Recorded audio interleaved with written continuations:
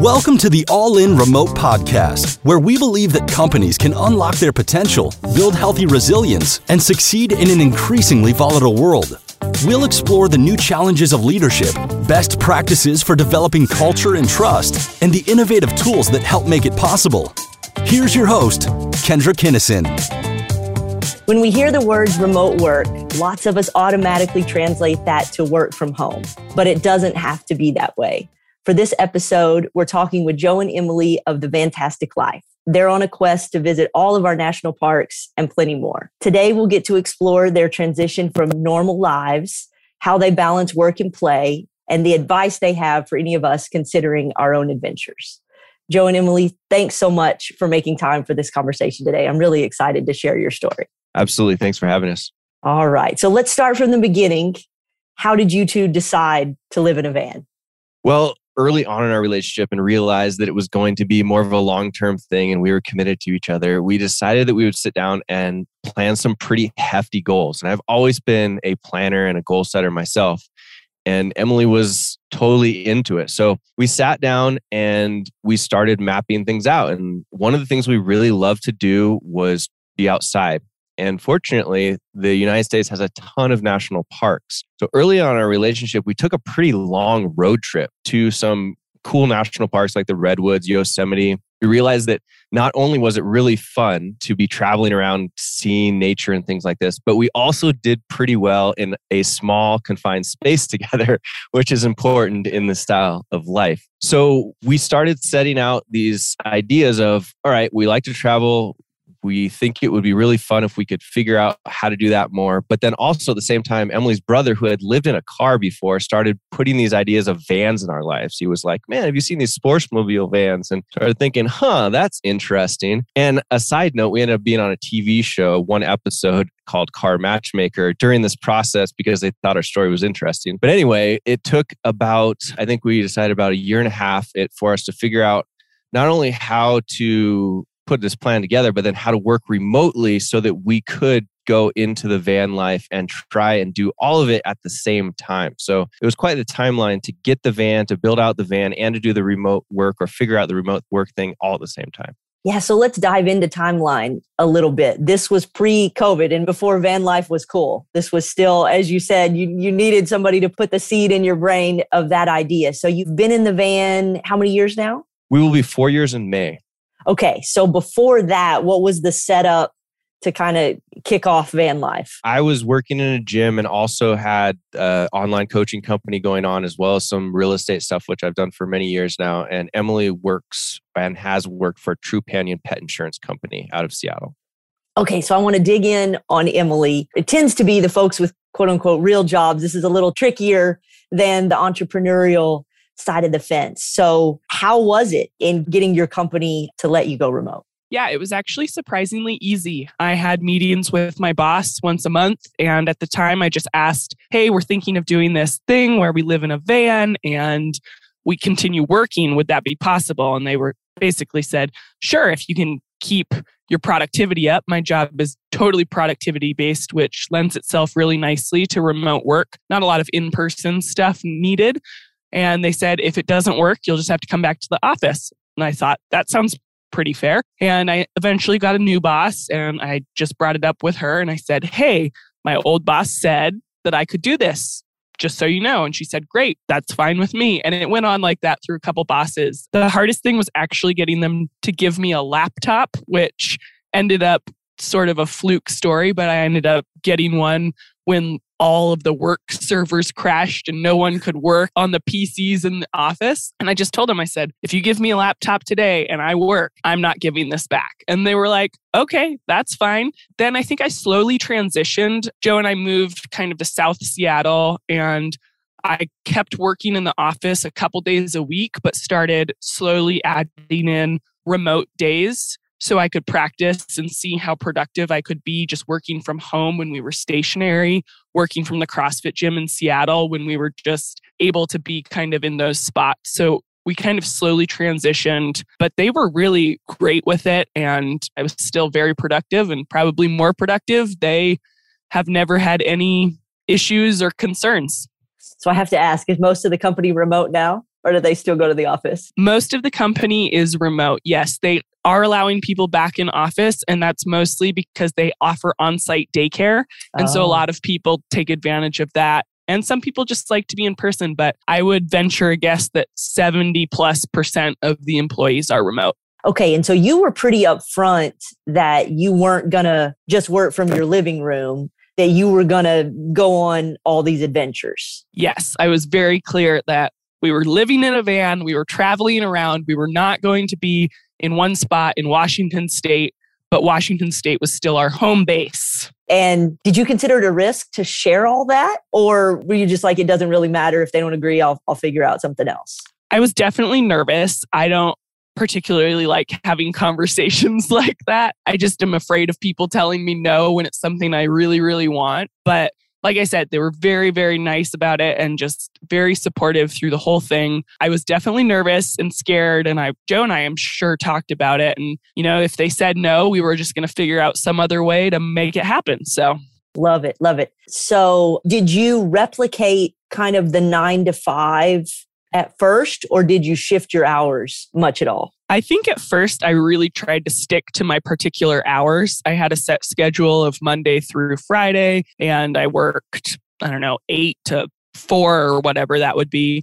And that quickly changed once we were on the road. I started working Sunday to Thursday because we realized it was nicer to have days off that weren't always on everybody else's weekend. And then just with moving around and going into places to work and all of that sort of thing, I finally just asked and I said, do I need to work these set hours, or can I just get my work done however I want? And they said, as long as you get in the work that you need to and are working above a minimum weekly hours, then work whenever you want. We don't care. So love it. It sounds like you really tried to understand what were the goals of the business that you needed to meet. How could you still meet those, but also meet your goals as well? And we're just pretty upfront about, scared or not, but pretty upfront about having those conversations. Yeah, definitely. I love that. I think that's a template for all of us, because I think we often project or assume that something isn't doable or someone's not going to let us do something. And we get afraid to have the conversation. Then when you have it, you realize, oh, wow, they're actually quite supportive. Yeah. And I think Joe told me numerous times, he said, what's the worst thing that could happen? They could say no. And that's not a bad thing. That's just, they say no. I mean, they can't fire you for asking. That was a big lesson for me, is it's not a big deal if someone says no. And if you never ask, you're never going to know.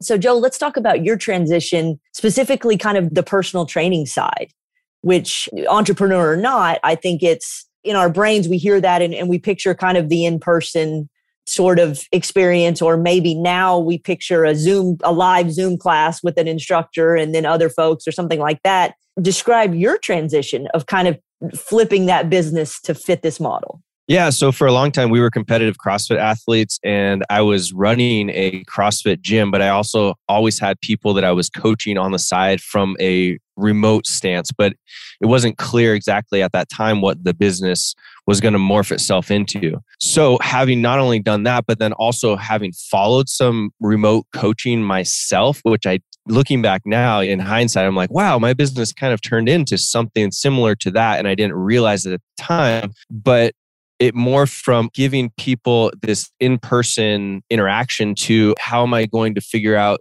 how to do this if I don't know if I'm going to have an internet connection that's going to be solid enough to be over video or even sometimes phone, so that I can batch my work into places like Emily just described, getting that freedom from her work so that I can give people what I think is enough for them to succeed and fit it into my lifestyle.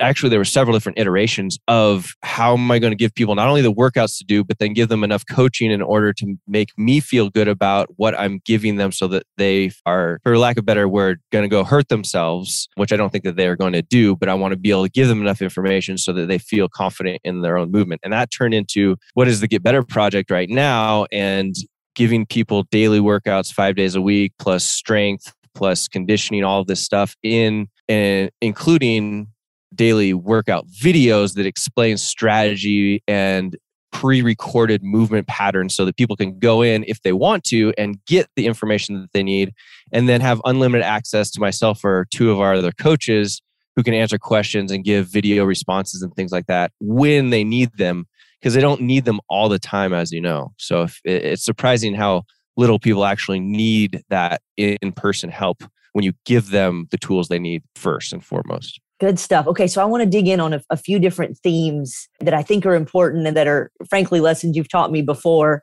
that I think we can share with other folks. And I'm hearing a lot of getting mentoring from other folks that were on this journey or on similar journeys, or had, like you said, the brother that lived in a car, folks that had a similar goal as you and a little further down the road. It seems like y'all have always sought out advice of folks a little further ahead in the journey.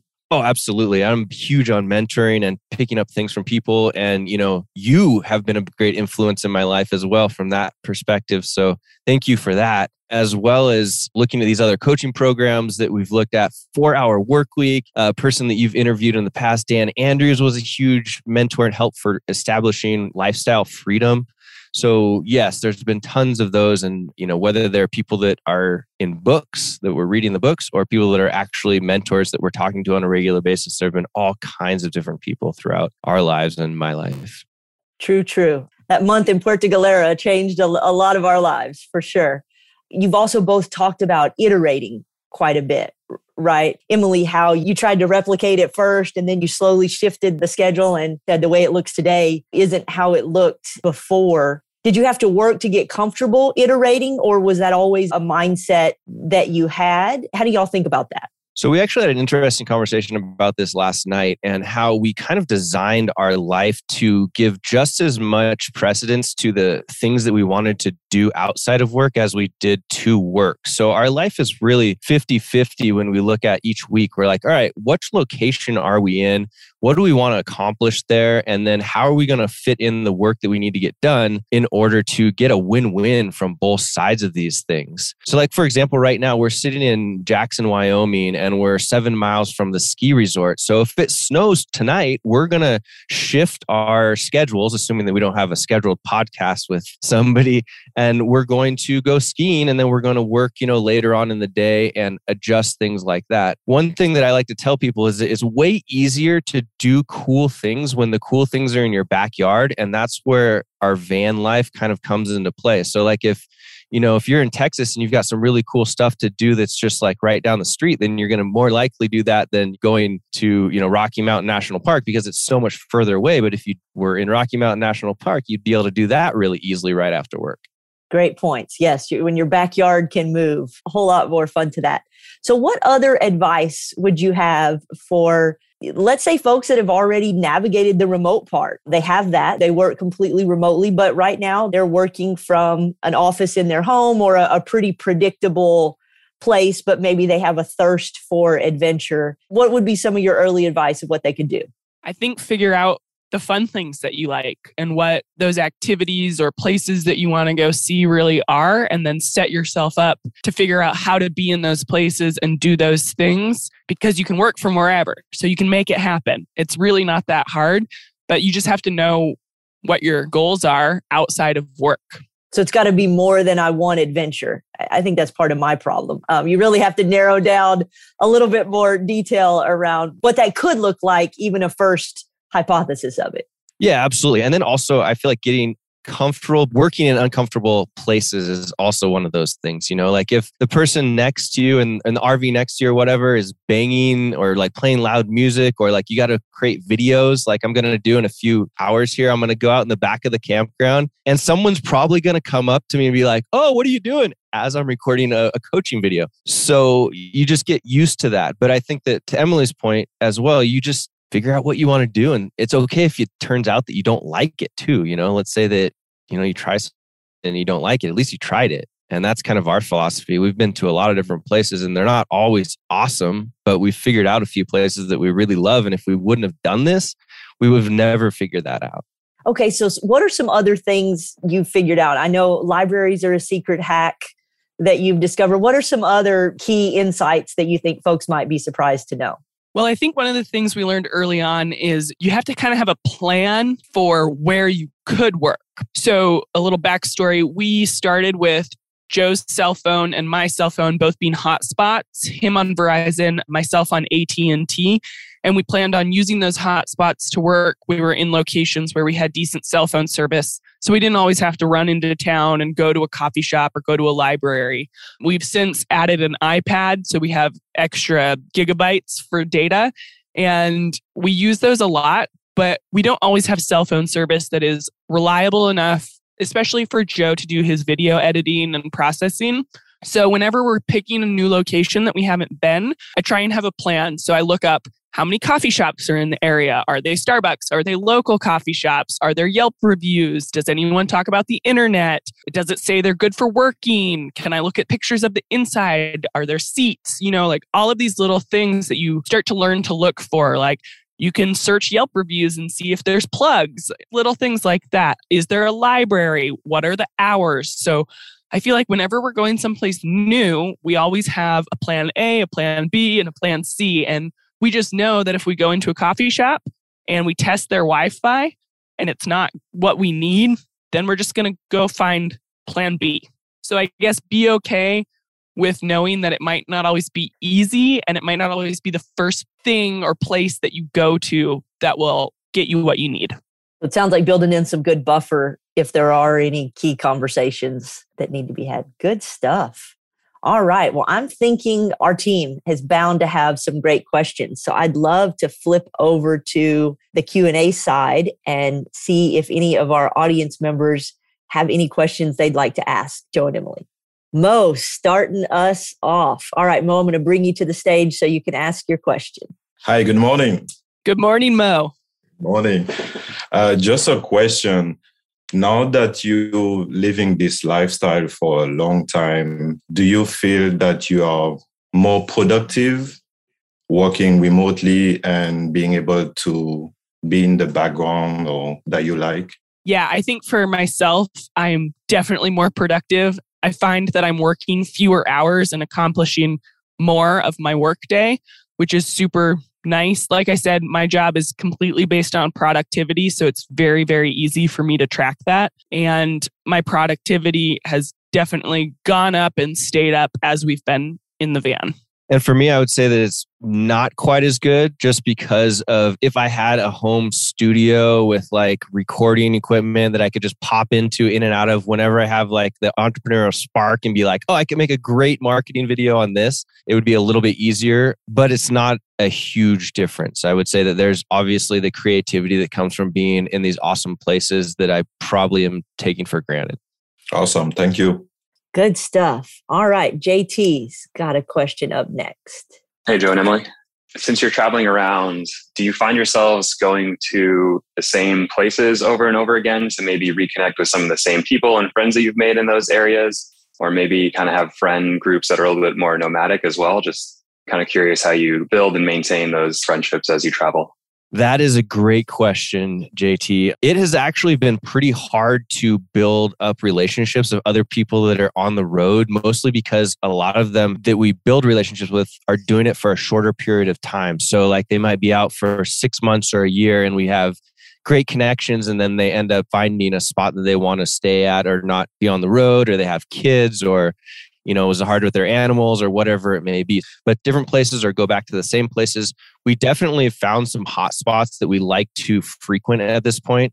Having been to almost all of the states, including Alaska, we've found that there are some specific places like southern Utah, Colorado, basically places that we like to ski, mountain bike, trail run. We're always exploring new places, but yes, we do definitely go back to the same places. And it makes the logistics of our work much easier because, like, for example, in Jackson, we know that we can go to Whole Foods and get blazing fast internet, and I get my videos uploaded in like 30 minutes. And I think in regards to the friends, like Joe said, a lot of people are doing this more short term than we are. So we've kind of had a few folks cycle through our lives and our travels here that have been out for a while and now they're done. We also have found that it's a really great opportunity to invite our friends and family to come see us in places that they maybe wouldn't go normally. So we've had Joe's parents up to Alaska. Kendrick came to visit us in Colorado. My family has come and road tripped with us all over Utah and Colorado. So it really presents a lot of opportunities for people from kind of our past life to come out and explore and share what we're doing with us now, which is really fun and makes a lot of really great memories. Very cool. Yeah, thank you for sharing. Great questions. Let's keep them coming. All right. Emily's got a question. Emily to Emily. Hi, Emily. In communicating with your team members, did you have in scheduling meetings? Like, what was your process of sort of entering into the remote life, but still, you said you sort of accommodate your work hours just a little bit. You juggle those, like maybe you switch those hours around. Is your job where you have to be on team meetings? How do you handle that? At least in the beginning, when you were sort of navigating, moving into a remote life, I'd love to know how you sort of worked with your team on developing that schedule. Yeah, that's a great question. I have the benefit that my job doesn't require a ton of interaction with my team or my boss. So my monthly meetings are really only a one-on-one with my boss once a month and an all teams meeting once a month. And I know those probably at least a week in advance. So I can plan that, okay, next Wednesday, I have a meeting at noon. We need to be somewhere where I have cell phone service or Wi-Fi and I can hop on. It's usually 30 minutes to an hour and I can be there for that. As far as any other communication, our office uses Microsoft Teams, so people can just ping me and leave me a message when I'm not there. But like I said, it's really, my job is very flexible in that I don't need to communicate instantaneously with people on my team. They can send me messages and I can get back to them. And that's not at all an issue or impeding any sort of workflow. So sort of lucky in that regard that it took shape that way. That's really cool. Thank you. Have you had opportunities for other roles that might have required a different kind of interaction? And did you consider those? How do you think about that? I do not really want or need or strive for any different job that requires more interaction. I work so that Joe and I can play is really kind of my mindset on my job. So if I was wanting to, I could definitely pursue other careers within Trupanion that would require more interaction and more meetings. And those jobs are available for remote workers, and they definitely would be possible in this lifestyle. Joe and I would just need to plan more and be flexible. So Joe is actually, he has more set meeting times and interactions with people that he works with and podcasts and that sort of thing than I do in my traditional job.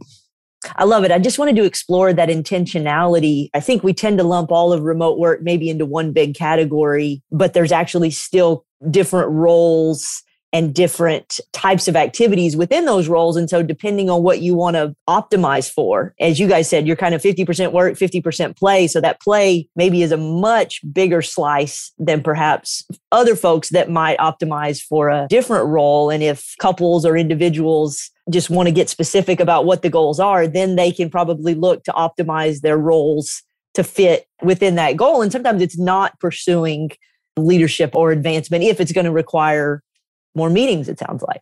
Yeah, I would think the key point there is like figuring out what you want. And if you really want to go and travel and be in a van like we do, then there are positions out there. There's so much availability that you can figure out roles that will allow you to make as much money as you need or want and still do the things that you want as well. That's another thing is like, we haven't talked about the actual financial side of things, but we're not dirtbags here either. We're doing fine. We're doing better than we were when we were actually not in a van. Let's put it that way. It's funny you say that. Ramit Sethi this week is doing a series on another couple. I think it's one of his team members that lives in a van, and they actually shared their actual finances. And their sort of point is if you take away a house payment and your car payment gets a little bit bigger, but basically becomes your house payment and you don't have all of the other costs of a house that you would normally have, you're right. The budget takes shape pretty quickly.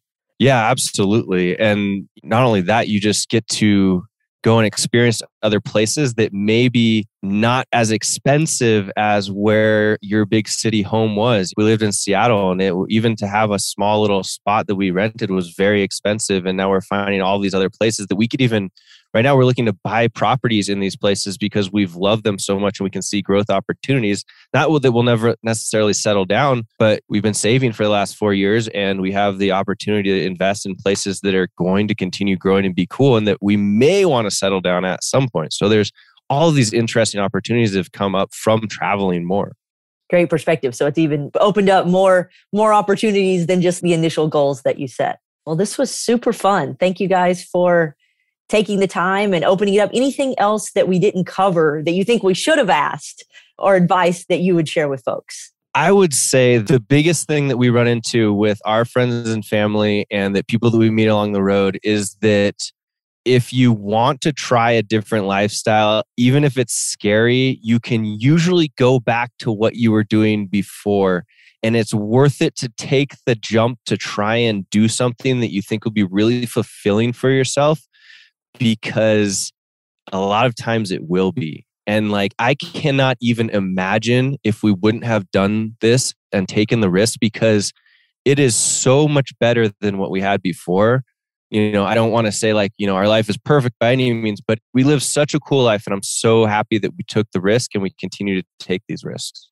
Great point. And if it fails, you just go right back to where you were before. So failing isn't really failing. Absolutely. I think that a lot of times people think too hard on that and they're like, well, I can't get the job, or I feel like I won't be able to get back to where I was. But there's all kinds of opportunities around there if you needed it to be there.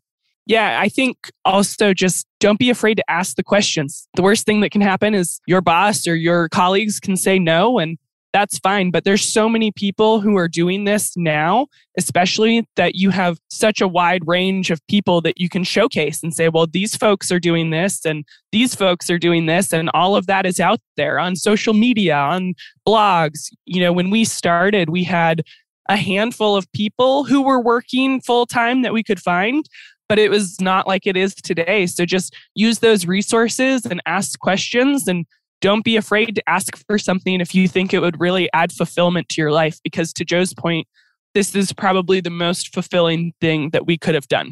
Absolutely agree. I've super enjoyed Joan and Emily are close friends of mine. We talk every single week, and I've snuck in a few van adventures myself, not quite 4 years worth, but it's coming soon enough. Thanks so much for sharing your wisdom with our group and being available for questions. And I know we can stay in touch. If folks have more questions they'd like to follow up with, we'll link in the show notes to that as well. But go enjoy Jackson and what looks to be a beautiful, sunshiny, if not frigid day there. Yeah, thank you so much for having us, Kendra. It's always awesome. Yeah, thanks so much.